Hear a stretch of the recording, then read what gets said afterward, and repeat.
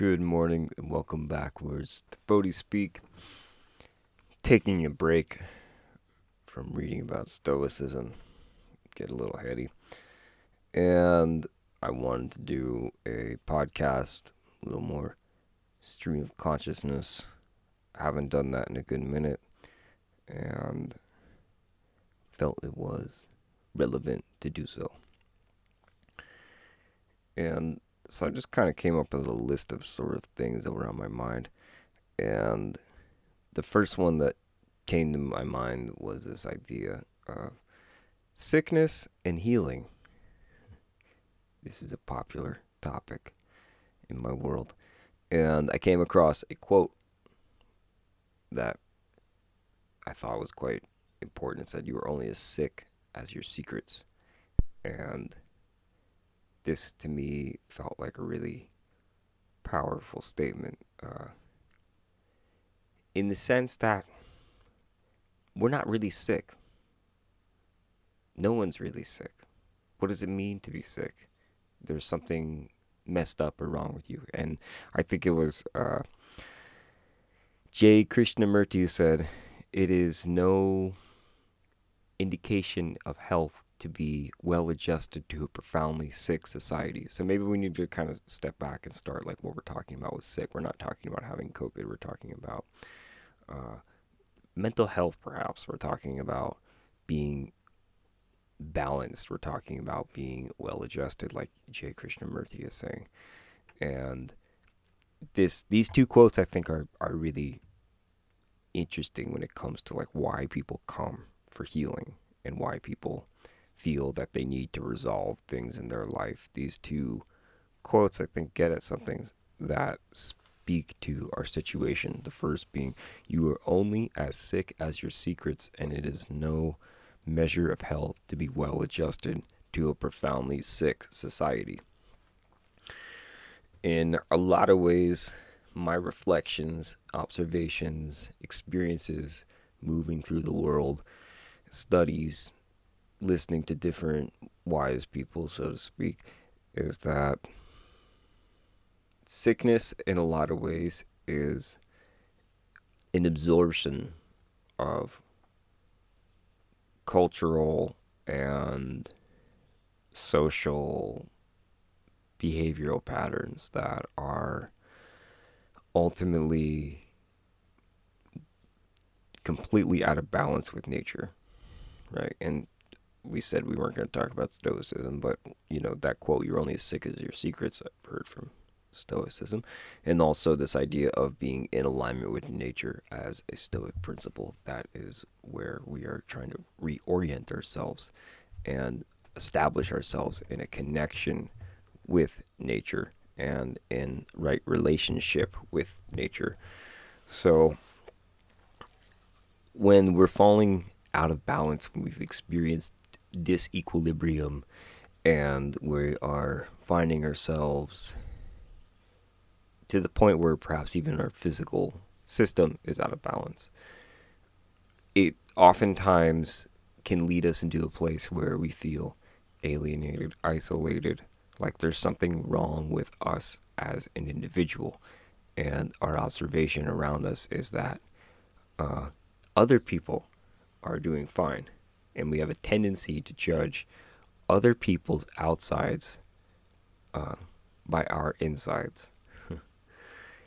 And actually what I mean by that is more, I think you're judging other people's insides by their outsides. I think that's more what I'm trying to express. Nonetheless, we're always judging people by our own insides, if that makes sense, because we can never fully escape that.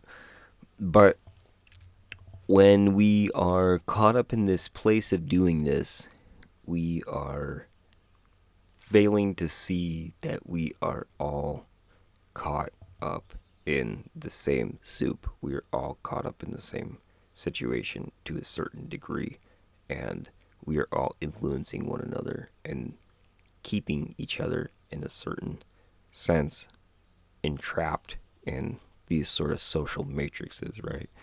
And the idea of "you're only as sick as your secrets," I think in a lot of ways this is sort of the premise of 12-step programs, where we are going to a room to be entirely transparent about what's happening inside of us. And, I don't attend the 12-step programs. I did go to AA for like a really short period of time. I was not an alcoholic.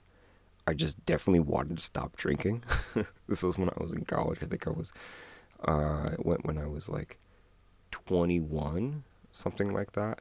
I was not drinking excessively. It was just obviously contributing to like mental health issues that I was having at the time, and specifically anxiety and stress, low self-esteem, insecurity, things like that.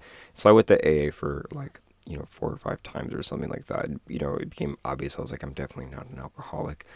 Uh, but I had a desire to stop drinking, and that was ultimately the only prerequisite, so to speak, for attending in a certain way. You don't have to be an alcoholic, but you have to have a desire to stop drinking and to remain sober. And it's interesting, right, when you go there, because you can just be like, yeah, I'm messed up. There's something that is out of balance with me, and that's why I'm here.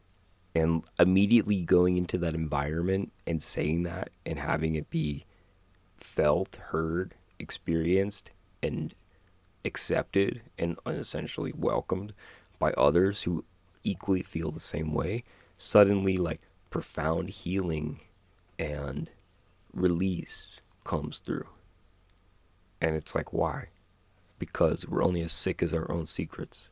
Because there seems to be this incredibly intense stigma around uh, mental health in our society, where it's like, for some reason, it's perceived as being weak if you're struggling with something related to like depression or anxiety. And this is a very strange concept in a lot of ways, right? It's a very funny thing, because if you look around at the society we're living in, like, there's an opioid epidemic, there's uh, the massive issues with the pharmaceutical companies, uh, the number of people medicated and totally messed up when it comes to things like obesity, tobacco addiction, alcohol addiction, drug addiction, all the pharmaceutical drugs that people are on, the terrible food that people eat, and obesity, just the long list of things, internet addiction, phone addiction, just all the stuff that people are completely caught up in on a mass scale that we accept for normal. Like, you got to look at it like what we accept for normal is totally toxic and insane. Yet there is a stigma around acknowledging that what is normal is totally decrepit. And it's just a very fascinating thing. Uh, I saw some clip, I don't know what it was, on Instagram like several months ago, of like an MMA fighter who, after he wins a match, he's like yelling about, not yelling in an angry way, but he's speaking loud because everyone's cheering. He said something along the lines about how like uh, the what we're talking about here, the stigma around mental health, and how people need to speak up if they're struggling with that. And I just think it's just a fascinating thing, right? That there is such a stigma around the acknowledgement that one is having mental health issues, and that we characterize it as weak. And it's almost like there's this kind of like hyper masculine thing about it, like, oh no, you got to be tough, you got to have, uh, you got to be strong, this whole thing. And it's an interesting thing, right? Because when you are struggling with those issues, they do actually, if you manage them in the right way, make you really strong as a person. Because you do have to deal with such a constant and incessant degree of adversity. And I can know from my own life that, like, struggling with anxiety in the way that I was, over 10 years ago, it drove me in a very intense way. It made me, travel out to India, started practicing meditation. I got sober, started exercising, started doing music, art, looking to essentially change society. I was already looking to do some kind of impactful work in that world, or feeling like I could, not just be a consumer of culture, but a creator, so to speak. And I remember just being in a state of recognition where I noticed that there was systems in place, cultural programs in place, social norms in place that created, perpetuated, and sustained mental health and toxic behavioral patterns. And so, in a sense, like, I recognized the problem within myself and then vowed to say, like, hey, this can't continue, or I don't want to see this continue, so I'm going to do what I can to make an effort to change it. So, in a lot of ways, right, it's like to sit around and be a victim of circumstances and to blame what happened and to say this is a terrible thing and so on and so forth. Uh, yeah, like that's not going to empower you. So it's not a good approach to take. And I talk a lot about that on this podcast all the time about like don't be a victim and rise up to the challenges that life is throwing at you. But sometimes like the way to do that is through a position essentially of like vulnerability, honesty, and definitely humility. So it's kind of a funny thing where a lot of times, like, when Christ says, like, the meek shall inherit the earth, it's kind of this paradoxical thing. And it comes back to the same premise in, like, martial arts, right? Whereas you are becoming stiff and, like, really intense and fixed and rigid, you become broken. But if you're really, like, loose and weak and are able to move more in like the feminine receptivity of things, which on surface level appearances does not seem to have a position of strength oriented around it. But ultimately, that is the position that allows you to overcome your opponent. So the parallel that I'm drawing here is this idea that, acknowledging like one's own struggles is a doorway not just to healing, but also empowerment. And the culture is completely backwards. The culture is like, you got to be tough and you got to have like, which you do have to be tough. You do have to be really strong. But what I'm suggesting is that the doorway to the strength and the toughness and the fortitude and the perseverance is actually through the acknowledgement that there is something out of balance. And that once we acknowledge there's something out of balance, it can guide us, life that is, can guide us into practices, teachings, in a way of relating to ourselves and others, where we then cultivate, this mentality of inner strength. So it's a kind of like a funny paradox there. And this is something I've heard my teachers say a lot, like all the teachings are paradoxical. So it's like if you want true power and true strength, it's like you have to give it all up, it says in the Tao Te Ching. And just going to keep coming back to this premise about like things related to mental health. So just looking around at the culture, like, I went to Home Depot last night and I was like, I'm going to get a Subway sandwich. I was like, I haven't had a Subway sandwich in a while. They have a good veggie patty. And just like observing people and things on the surface, of course, but just seeing like just the level of imbalance with a lot of people and things they're struggling with that becomes so apparent when left undealt with. Just talking to the guy making the sandwich for me, it's like, man, this guy seems like he's on crack right now or something. It's just not funny, but just like the energy is like the intensity that where people are at. And it makes you just wonder how people manage to get through daily situations, living in the culture that is entirely a culture of denial and a compounding of trauma. And so Chogyam Trungpa just talked about like enlightenment. He's like, don't worry about enlightenment. He said, just focus on returning to sanity. And I think that's like a really important concept for people who are searching for real healing. Can you just return to sanity and focus solely on that? Because that will guide you into a place, I feel, of true revelation.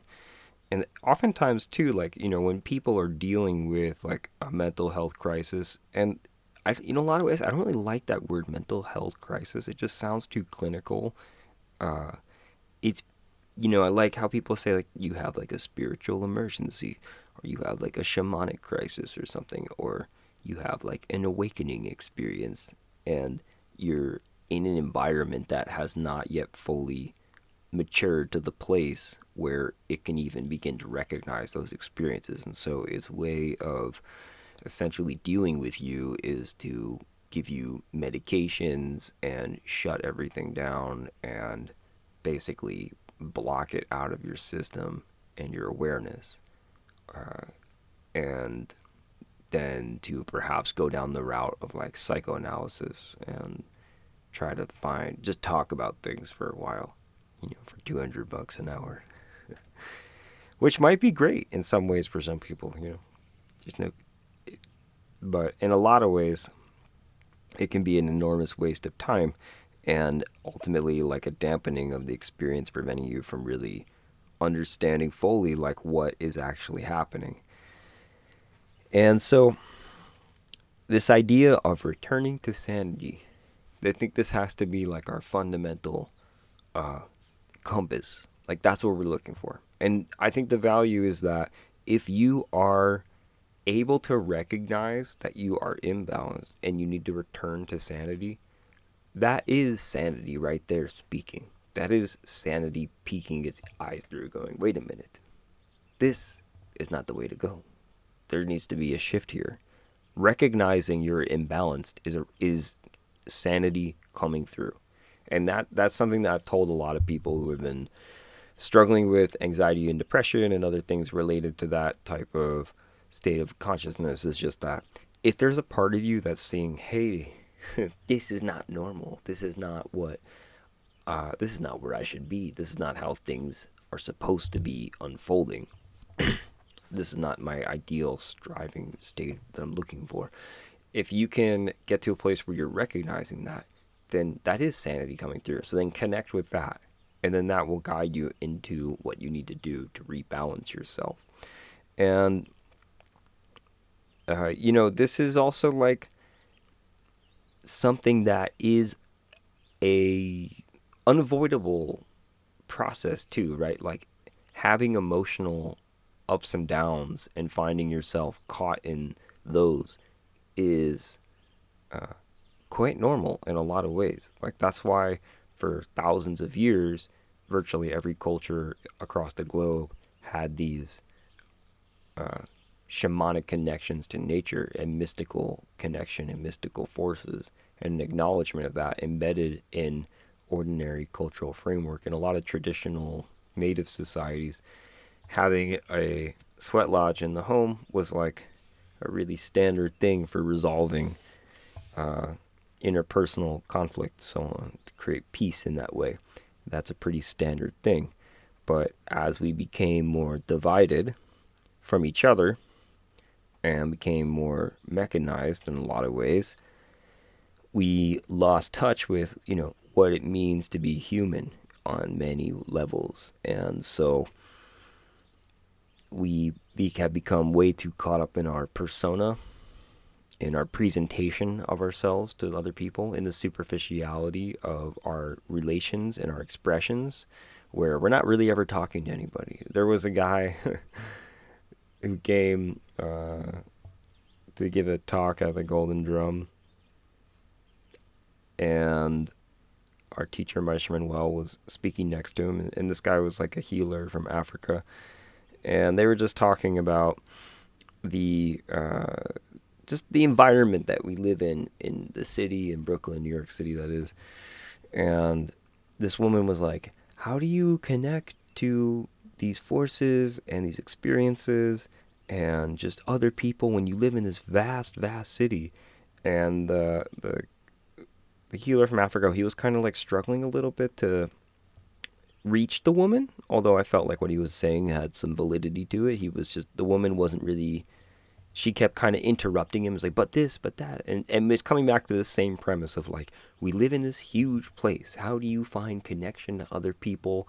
How do you deal with like the existential alienation of this type of reality, where it's not like there's a little village where everyone knows everybody and we have a sense of status, but instead there's just this intense alienation and, if I'm pronouncing it right, anonymity.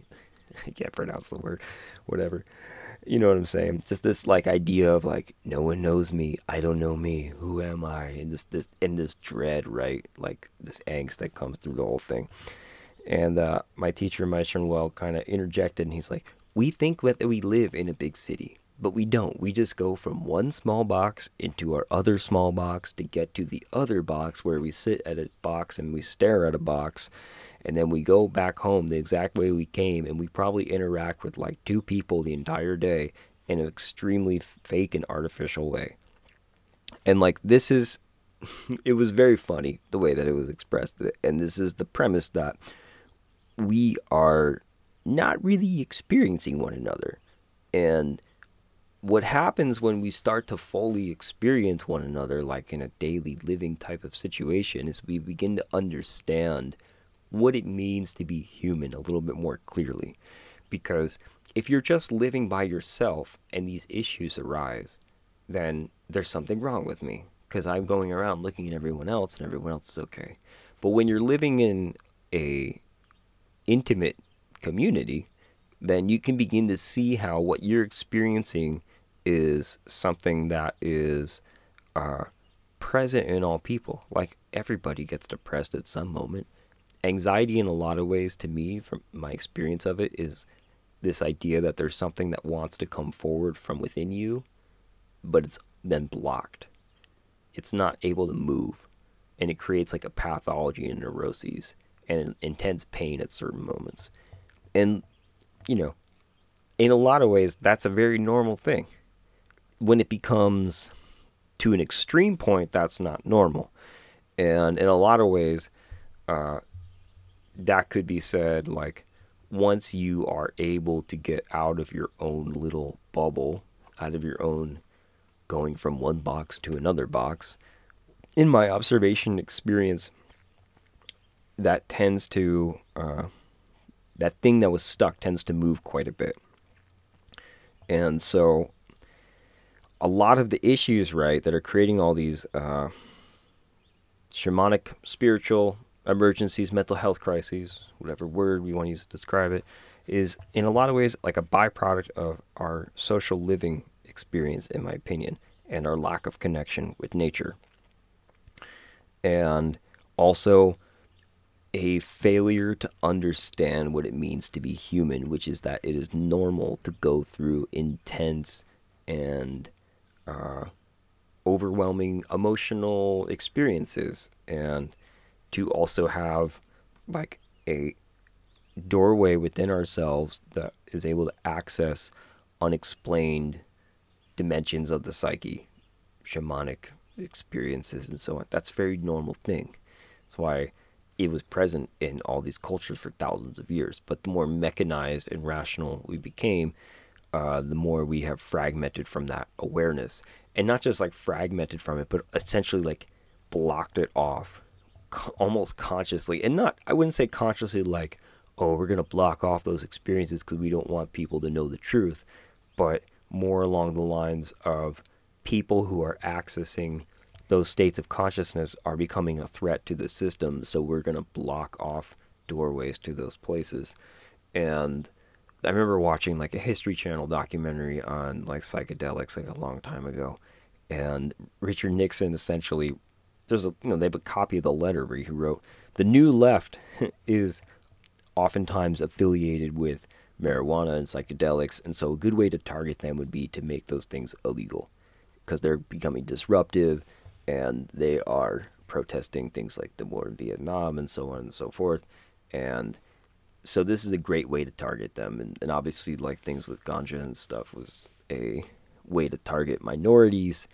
So out of racist policies back in the day, like in the 30s or something like that, it became illegal. So I wouldn't say so much it's like, oh, if you take these things, you'll know the truth. It's more along the lines of the system is feeling threatened by people who are taking them, and it's a good way to just immediately target those people and shut down their movements, is to basically look at what they're taking. If there was any concern about public safety or health, then immediately alcohol and tobacco would be the first things that they would target. But it was a political motion. So this idea, right, is that we're trying to express that having these kind of struggles inside is something that's actually quite normal. And it's something that has been like welcomed and embraced in most traditional societies for thousands of years. And I've talked a lot about Black Elk, right? And this idea that when one person is sick, the whole community is sick. And so after Black Elk came down from doing a vision quest, he goes to reenact the vision that he had that initially made him really sick. And then the whole community participates in the reenactment of his vision, almost like a theater. And then after that moment, he is deemed a healer, and then he goes around and heals thousands of people for the rest of his life. And so once the experience of like the shamanic state of consciousness that he accessed becomes integrated and normalized in the culture, then it's no longer a problem. It's a gift. And this is the central thing perhaps I'm trying to get at, is that, right, coming back to, you're only as sick as your secrets. Black Elk was never sick. He was great. He was doing awesome. Everything was cool. But the problem was he was like a 9-year-old boy that had this overwhelming experience, and he was too afraid to talk about it. And he didn't know what to do about it. And so it turned him inwards to a point that was way out of balance. And so they had to go through this very intense process to bring him out of it, for him to then become empowered from the experience. And so essentially, like, what happened, right, is that his secret of the sickness became something very public and acknowledged and welcomed and embraced. And in that process, the person was healed, and then able to heal other people. And like, this is just I think this is just a very fascinating thing to think about, right? Because if you had institutionalized him, he just would have stayed like that forever. Or if you had just medicated him, he would have just remained in this like totally pathological, even though that's not maybe the right word, but like a disoriented state of consciousness for sure. But instead, you take the thing that is the deepest fear, shame, or crises, and you bring it forefront to the community and allow the community to integrate it and normalize it and celebrate it. And then all of a sudden the person is able to be healed and then help many, many, many people. And like, that's a real beautiful thing, right? In the Lakota culture, obviously a much more mature and wise culture than the one that we currently live in. Because they're able simply to acknowledge that these crises states of consciousness are a natural part of being human. They are a part of nature. There's something that is not necessarily it's not a deformity of the human experience. It's an integral part of the human experience, and essentially a necessary one, because you need people like Black Elk to go out and then heal other people, to help other people, to be of service and benefit to people, especially those dealing with similar or other types of struggles that there are not obvious treatments for. So these are just some interesting thoughts I had that all kind of stem from this quote that I came across. If you were only as sick as your secrets, this idea that like, when we stuff everything down inside, it will destroy us. And there's some quote in the Bible that says, bring forth what is inside you, or what is inside you will destroy you. I've really meditated on that one for quite some time. And this is also why there's this clip of Terrence McKenna talking about culture is not your friend. It's like, culture is not your friend. Culture is like the enemy in a lot of ways, because when it's toxifying the earth, it's toxifying human relationship, it's relationship to ourselves, it's destroying everything around us in a lot of ways. And of course, like saying culture is not your friend, like the vague and general statement, but I think at least just on surface level expression, we understand what he's talking about when you go look at things like oil spills and the mass production of things like benzo, pharmaceutical drugs, and genocide and war and so on. All these things we understand like what he's getting at. We don't need to over analyze it. We understand what he's saying, and he also then people say like, okay, well, how do you fight back? And he says, through art. I think through art we fight back through self-expression, and to me that is a reflection of what that quote from the Bible is. Bring forth what is inside you, or what is inside you will destroy you. We need to open ourselves up and acknowledge those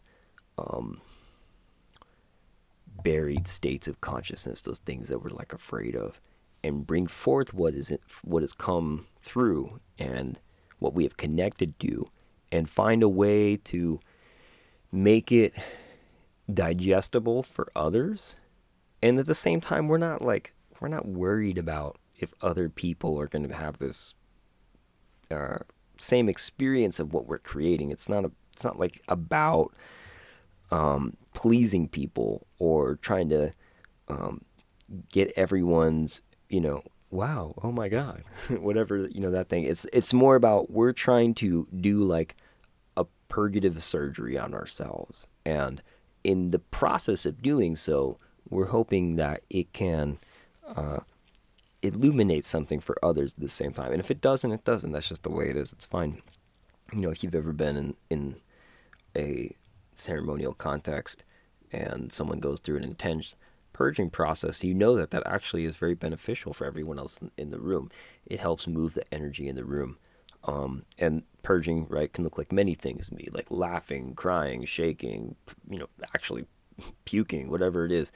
And the person goes through that process, suddenly, like, you can feel in the room, there's like this sense of like, I feel your pain, I feel the process you're going through, and I also feel the catharsis that you're releasing, and like, thank you for that. So it's a benefit to purge, and art in a sense is a purge, and one that should be felt by others.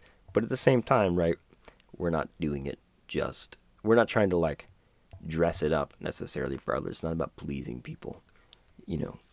That's something that I think is just an important thing to acknowledge consistently in the process of creating from this place, is that oftentimes what needs to come forward might not really be the thing that everyone is ready to just acknowledge right away. And of course, too, look at Vincent van Gogh. Vincent van Gogh, basically, I think he sold one painting or 12 paintings or something like that to I think it was like his cousin. I read all of Vincent van Gogh's letters years ago.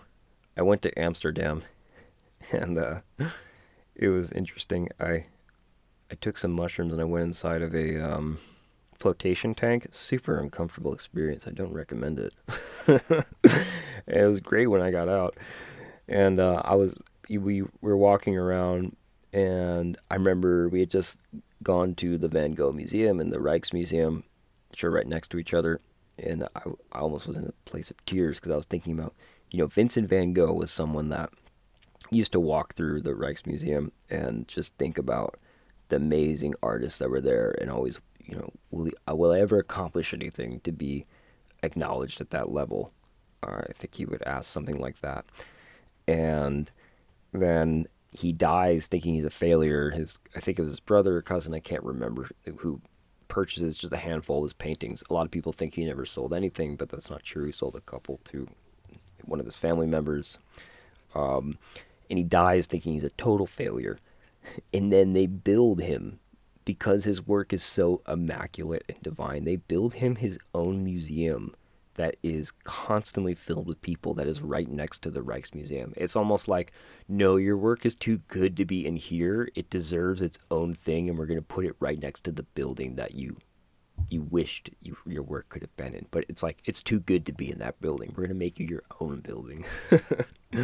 So if you're ever in Amsterdam, don't take mushrooms and go and sit in a flotation tank. It's totally uncomfortable. But go see the Vincent van Gogh exhibit. Not necessarily on mushrooms, but go see it. This was This is like back in like 2014. I was there, and yeah. So Vincent Van Gogh is like a perfect example in a lot of ways, right? Because he was someone that suffered from quote unquote mental illness, and he was able to bring forth this amazing doorway and dimension of divinity through his artwork. And he never perhaps fully quote unquote healed from what he was struggling with, but at the very least he was able to leave behind a amazing insight into the human psyche on many levels, not just through his work but also through his personal story. And right there you have a good example of like what happens when somebody is able to access these states of consciousness but they don't have the proper social structure around them, such as like black elk for instance. And this is why I felt within myself, uh, a long time ago, the importance in cultivating like proper structures, socially speaking, around an understanding of these states of consciousness. Uh, because in a lot of ways, right, it's like the person's not sick. Like Vincent van Gogh, in a lot of ways, they're not really sick. It's like there probably could have been a simple way to heal him. But the problem was there was no cultural support, and so the person's put in a mental hospital, they cut off their ear, they become an alcoholic, they're totally fragmented and alienated. But had there been a more effective way for him to create balance within himself and acceptance in the social norm, maybe he would have been able to continue his paintings, but simultaneously, be like a teacher for a lot of people. And not just from like an artistic and painting perspective, but just through life and how to create like emotional and mental balance in a person. So this idea, right, where you're only as sick as our secrets, and how do we create the necessary circumstances uh, in order to allow people to feel safe in opening up and being vulnerable and understanding that by holding oneself up to the light of what they have gone through is the doorway to freedom, while simultaneously not having a person over identify it with that. And that's been a really interesting thing within my own journey, has been like having had intense experiences, but understanding the importance of not identifying with them, both the positive and the negative, right?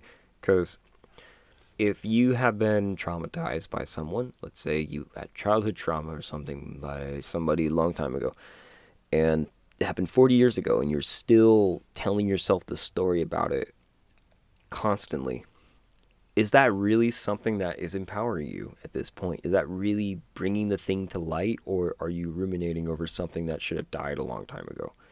And for each person, it's different, I suppose, because if you've never had any opportunity to express anything about it, then yeah, there probably is. It's probably due time to speak of it. But if it's been a story that you've been holding on to forever and ever and ever, then it's like, okay, this is no longer in service of you. And it's just become a identity platform, and it's become something for you to feel secure and balanced on. And it's time to just fully let go of it, because it's actually only keeping you, holding you down. It's not, we're not releasing anything. We're keeping you stuck. And so this is like I think of an interesting dance here, is learning how to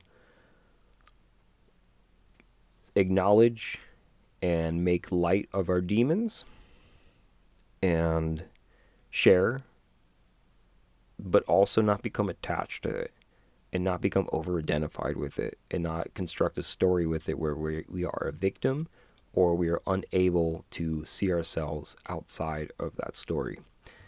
And I was talking to someone the other day just about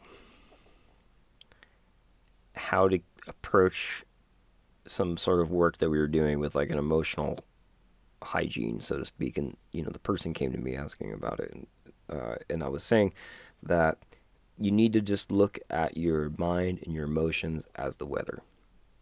There's no need to get totally worked up and bent out of shape when there's a storm.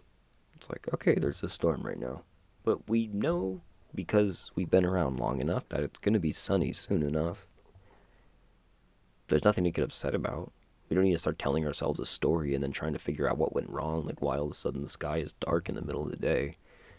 We need to approach it like with some steadfastness and patience and perseverance, being like, okay, I see that it's stormy, cloudy, and dark right now, highly electrical. I trust that it's going to be really sunny and nice soon enough. So just treat your mind and your emotions like the weather.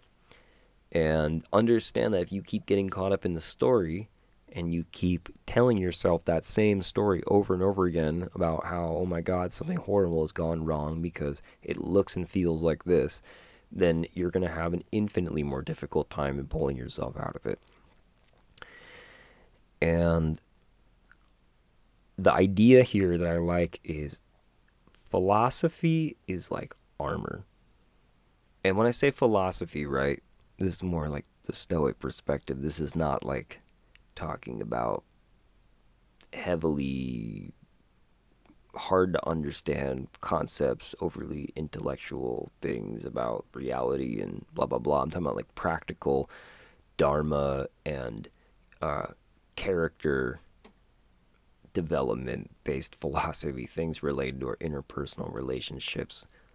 The Stoic teachings in particular, the Buddhist teachings in particular, are these ideas of how can we take control of our character, and this idea that philosophy is our armor. And if these like states of consciousness that are terrifying and difficult to integrate, and we don't have a roadmap for them, if that's the terrain, then the philosophy we have is the armor. The dharma we have is the armor. Dharma is the armor. That's a little more wordy, tricky to say. And I think that is like an important thing to understand. And that I've said this before many times, why I do this podcast, because this podcast is essentially my way of armoring myself, because it's a study of philosophy. It's a study of dharma. And that needs to be a daily practice in a lot of ways, because we need to consistently train our mind on how to deal with stress, adversity, psychosis, fear, temptation, all these things. We need to train it. We need to armor it so that it doesn't find itself susceptible to these forces. And one of the phrases that I really loved from our teacher, Meister Manuel, he said is that control of one's character is fate, and a failure to control one's character is karma reinforced. So it's this idea of we want to become free, because that fundamentally, that's what this whole thing is about. It's not about saving the world or about raising a happy family or becoming a fantastic artist or any of that stuff. It's about freedom. Whatever the heck that means, I don't know. But I have it. To me, when I say that freedom, that word, I'm like, that's what we're looking at, what we're trying to go, more than anything else. And so if we orient ourselves that direction of freedom, right, whatever that means, that's where we're trying to get to, state of liberation. Because all these other things like like a happy family, or quote unquote saving the world, like all these things are fundamentally impossible, because everything dies. Death is a necessary part of life. And why is it a necessary part of life? Because there's the transient nature of things. There's something about not getting fixed on anything. Everything is moving around. Everything is shifting its position. So there is no freedom to be found in these illusionary static things, because they're not static. They're changing. So you get fixed up on anything, it will go away. There will be pain and sorrow and loss. So having a happy family, happy community, becoming successful, becoming rich, famous, being able to have a fulfilling life through your work, even that in a lot of ways is not in and of itself deep freedom. Although, of course, to have a fulfilling life, to be fulfilled, fulfillment is an aspect of freedom. Anyways, I think you grasp what I'm trying to say. But the main point is we want to just orient ourselves towards like this freedom. We're trying to move towards freedom. And a control of one's character is a very effective way to do that, according to the people who have come before us. So, this idea that through philosophy we can start to control our character, through dharma and through practices we can control our character, and we can harness our will, yogically speaking, and channel it in a direction which leads us to expansiveness and freedom. This is the study that we need to bring upon ourselves daily, and it needs to be a daily practice because our minds have been trained to be well adjusted to a profoundly sick society. And, I love there's that quote from Marcus Aurelius, I think in Meditations, where he's just writing to himself and he says, the comforter is very cozy, but that's not why you were sent here, to be comfortable and cozy. You were sent here to get up and do your duty.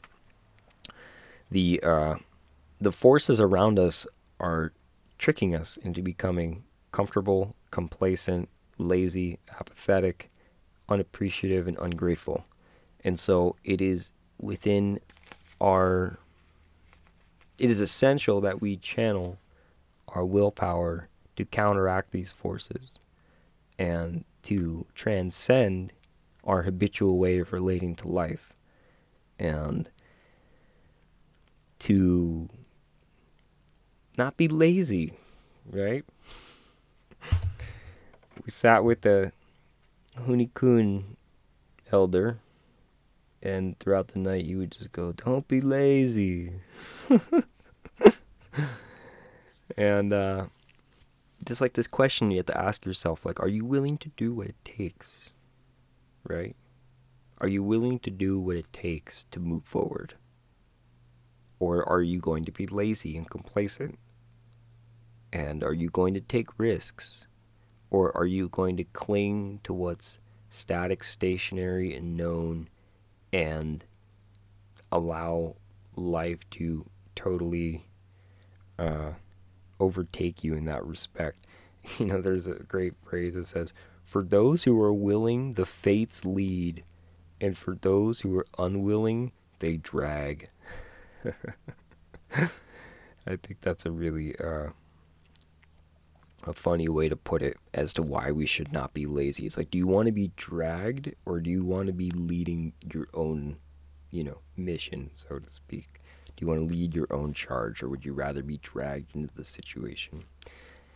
So the recommendation, right, is to just simply say yes to life.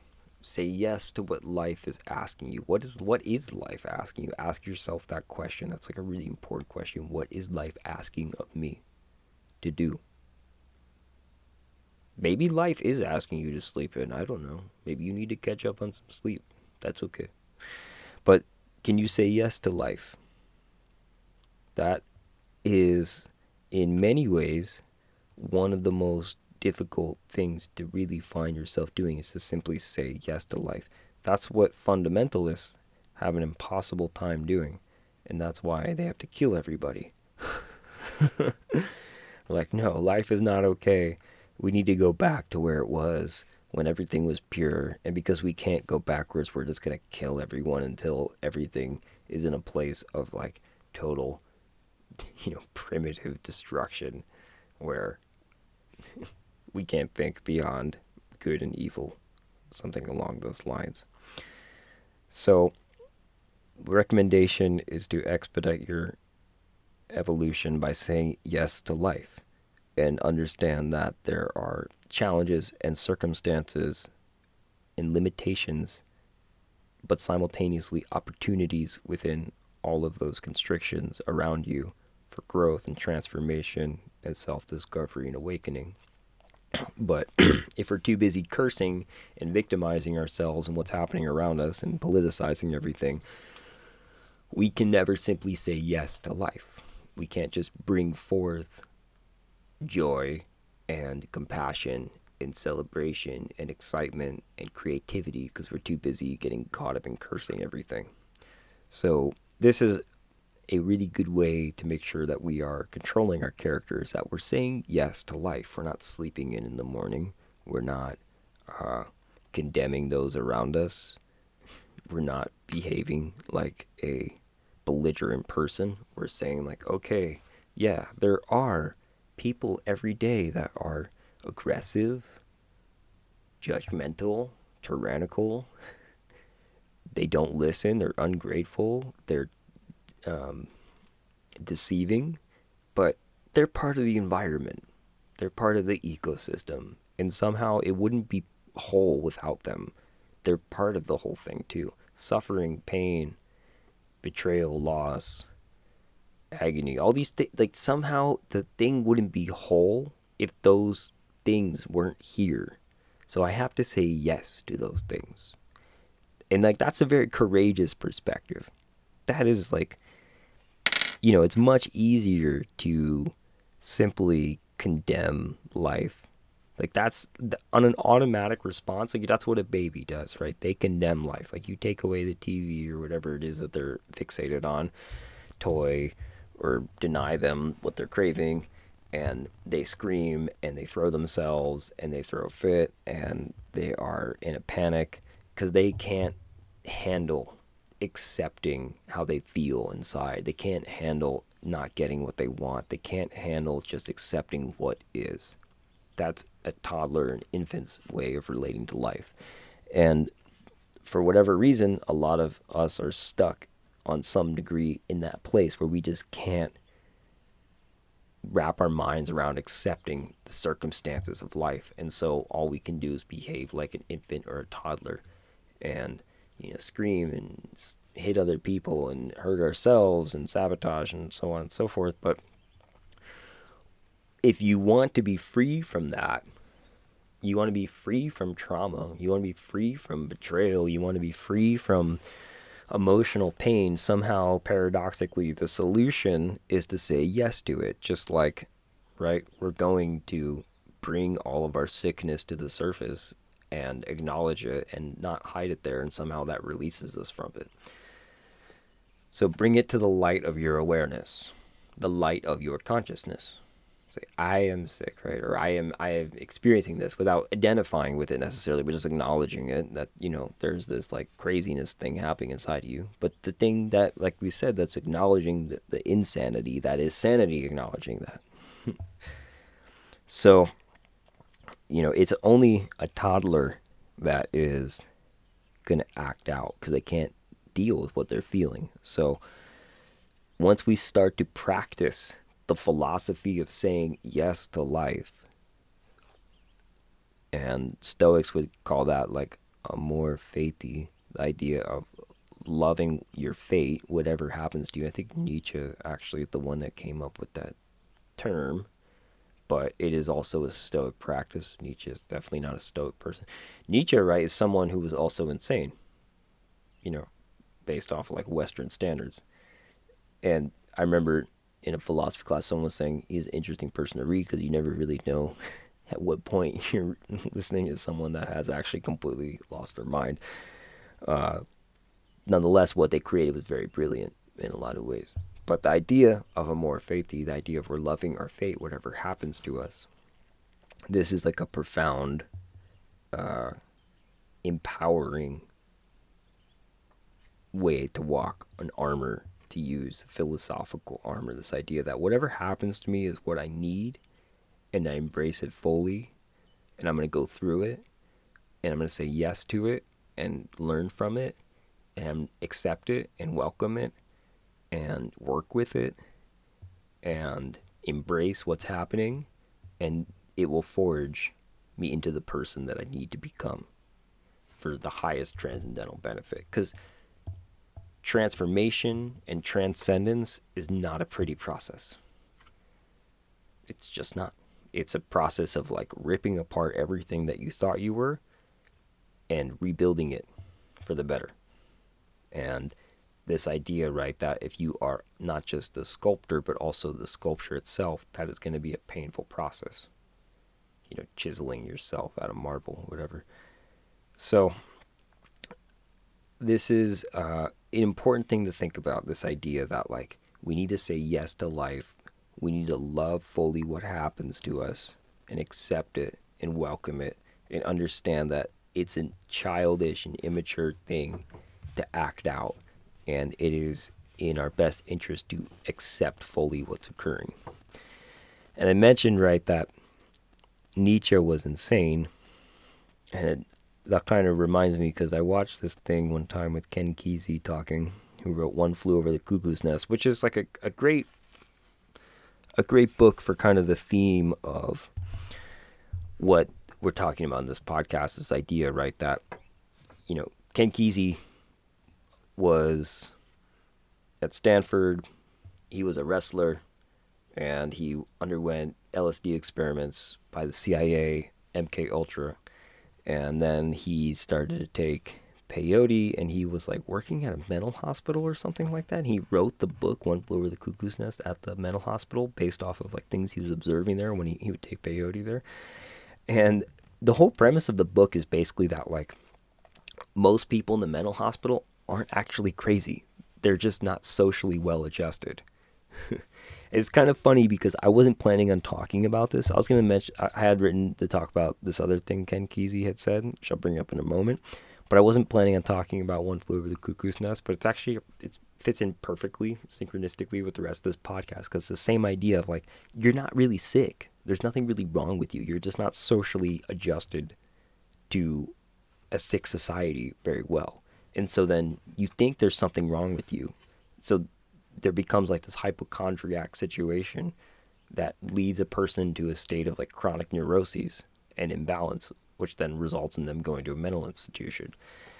So it's just an interesting thing to think about, like, that this idea has been going on for quite some time of people recognizing that, wait a minute, there's nothing wrong with people oftentimes. It's just that, like, they're not able to be fully institutionalized. And if you're not fully institutionalized, then you literally have to institutionalize them, right? If you're not able to be someone that's like happy working in a cubicle, then, well, we're going to lock you in a padded room with a straitjacket. And Ken Kesey just talks about how a lot of people he was observing was like, there's nothing wrong with these people. They're just not normal. They're just not like good factory workers.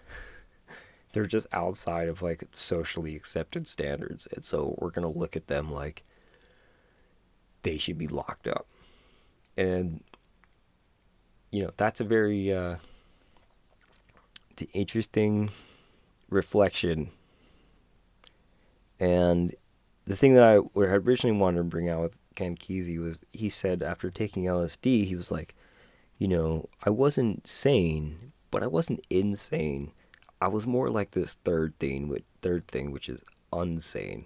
I thought that was a good way to put it. This idea that you're no longer confined by the cultural limitations and norms, but you're also not sick. It's like you're just somewhere else. And so he just says, I'm unsane.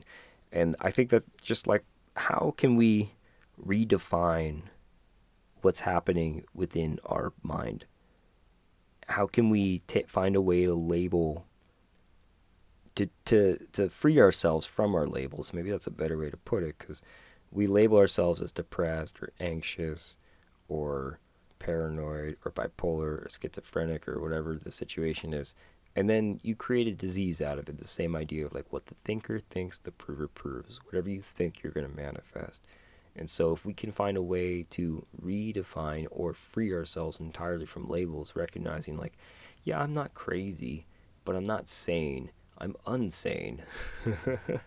And then if that's the approach, then it's like, yeah, okay. We don't need to institutionalize an unsane person. We just need to allow them to paint a bus in crazy colors and ride on the roof of it and get a bunch of people and do a bunch of social experiment pranks on people and play some cool music and everything's fine, you know? Like, how can you be an effective artist and be sane or insane? You know, you have to be unsane because you have to be able to channel the connection to the visionary state. You have to be able to harness it, right? Because Joseph Campbell says the mystic swims where the psychotic drowns. And so the artist is essentially, in a lot of ways, both, because they're drowning in perhaps their situation, internally speaking, but at the same time they're taking that pain and they are channeling it and focused directing it into a specific construction that requires a lot of awareness and consciousness and self-control. So they're kind of like in between things because they're not just gently swimming on the surface, right? I wouldn't say that's what an artist is doing. Most artists that I've met tend to be a little bit more unsane, right? They're not really swimming, but they're not drowning. They're kind of like they're going back and forth between things, you know. And this is, we just think about it, like Jimi Hendrix and Jim Morrison and Kurt Cobain. These people, like, super profound art that came out of them. They all died before they reached the age of 30, and so obviously they were able to do something that was not normal. Like, they had some capacity, but at the same time they were drowning, and at a moment that overtook them. But they weren't insane. You can't say they're insane because it wasn't just like coherent gibberish or things that came out of them. I mean, to play the guitar like Hendrix, like the level of like self-control and mastery and focus and dedication and perseverance and awareness, like that's obviously at a very, very, very, very high level. But person winds up drowning in themselves anyway. So this is an important thing just to understand, is like, as we traverse these states of consciousness, it's like, how do we not drown? How do we keep ourselves afloat? And, you know, art becomes like a vehicle in that process. And I really just love this thing Ken Kesey says about, it's like the person is unsane.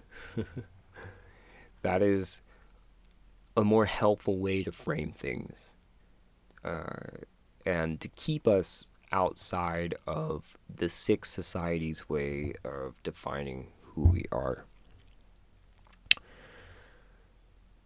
And another way that we can, in a lot of ways, fight back against cultures by taking responsibility.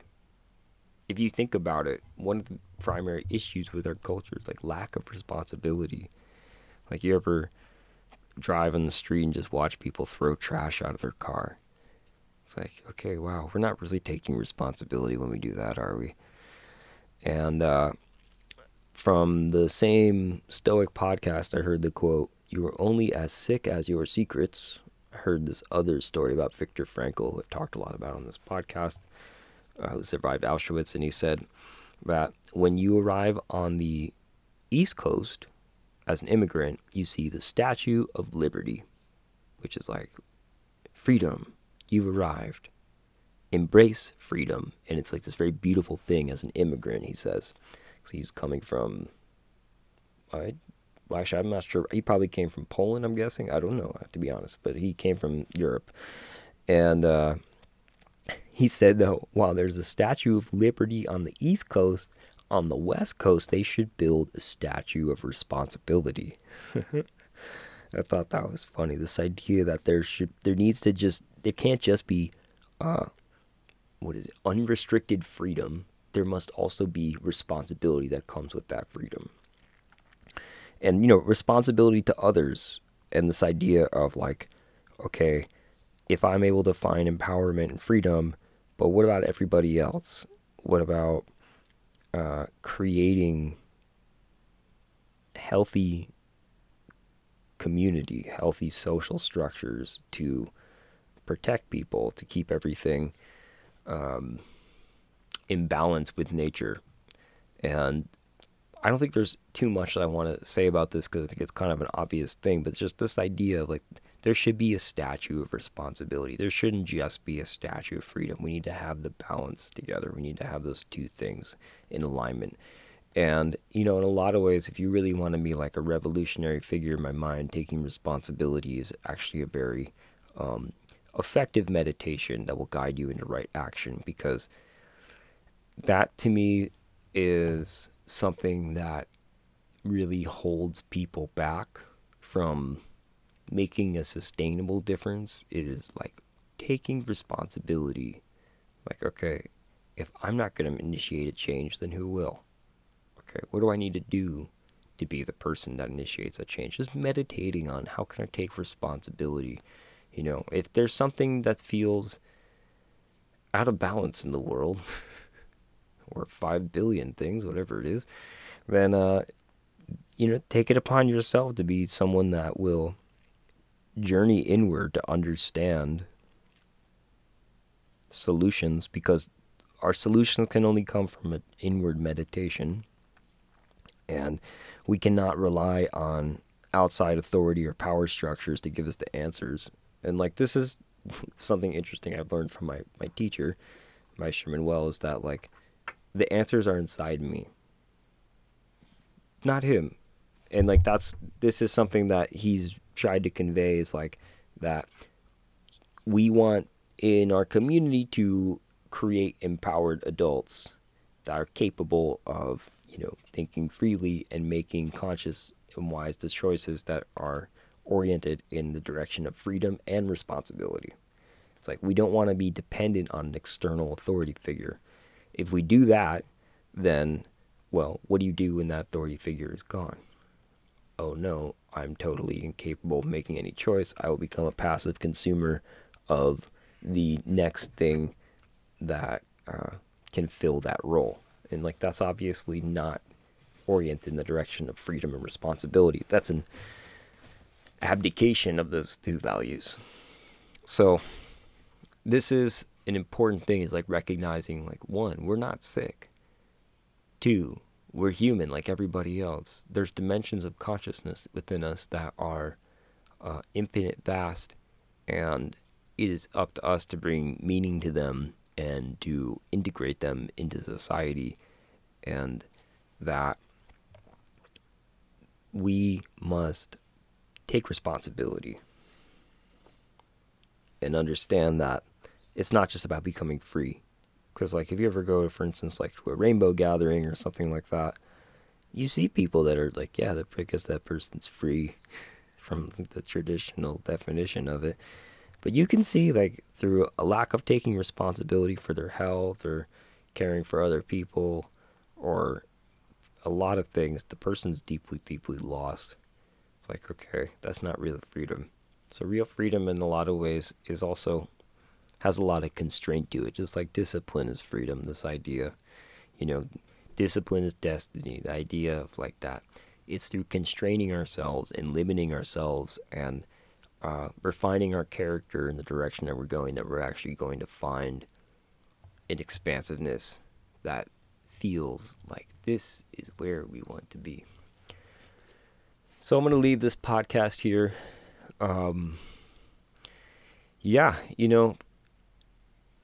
Just to kind of give some closing thoughts on the whole thing. Like, stream of consciousness is a deeply liberating experience for me. And as I do these podcasts, it's like, okay, I'm just kind of going to speak what comes out. And it's like, this is in a way, a version of my art. I'm also a musician, do other things, but this is like, this is my talk therapy, right? Because we, as someone that is not of the norm, myself, we need to find ways to create our own definitions about what the hell is happening in life. Like, I don't need to hear what a therapist is telling me about life. Well, that's not true. Sometimes I do. But the point I'm trying to make is, like, as an artist, define what's happening, create what's happening around you. Otherwise, you will be stuck in someone else's creation and definition of things. And it's like, empower yourself to create the world around you.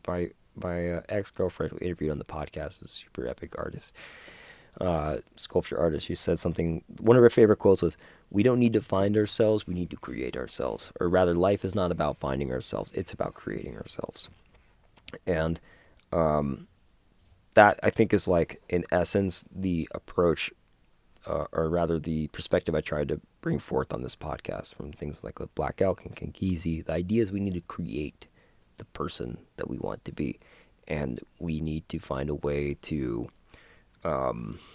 express ourselves and bring forth the depth of who we are beyond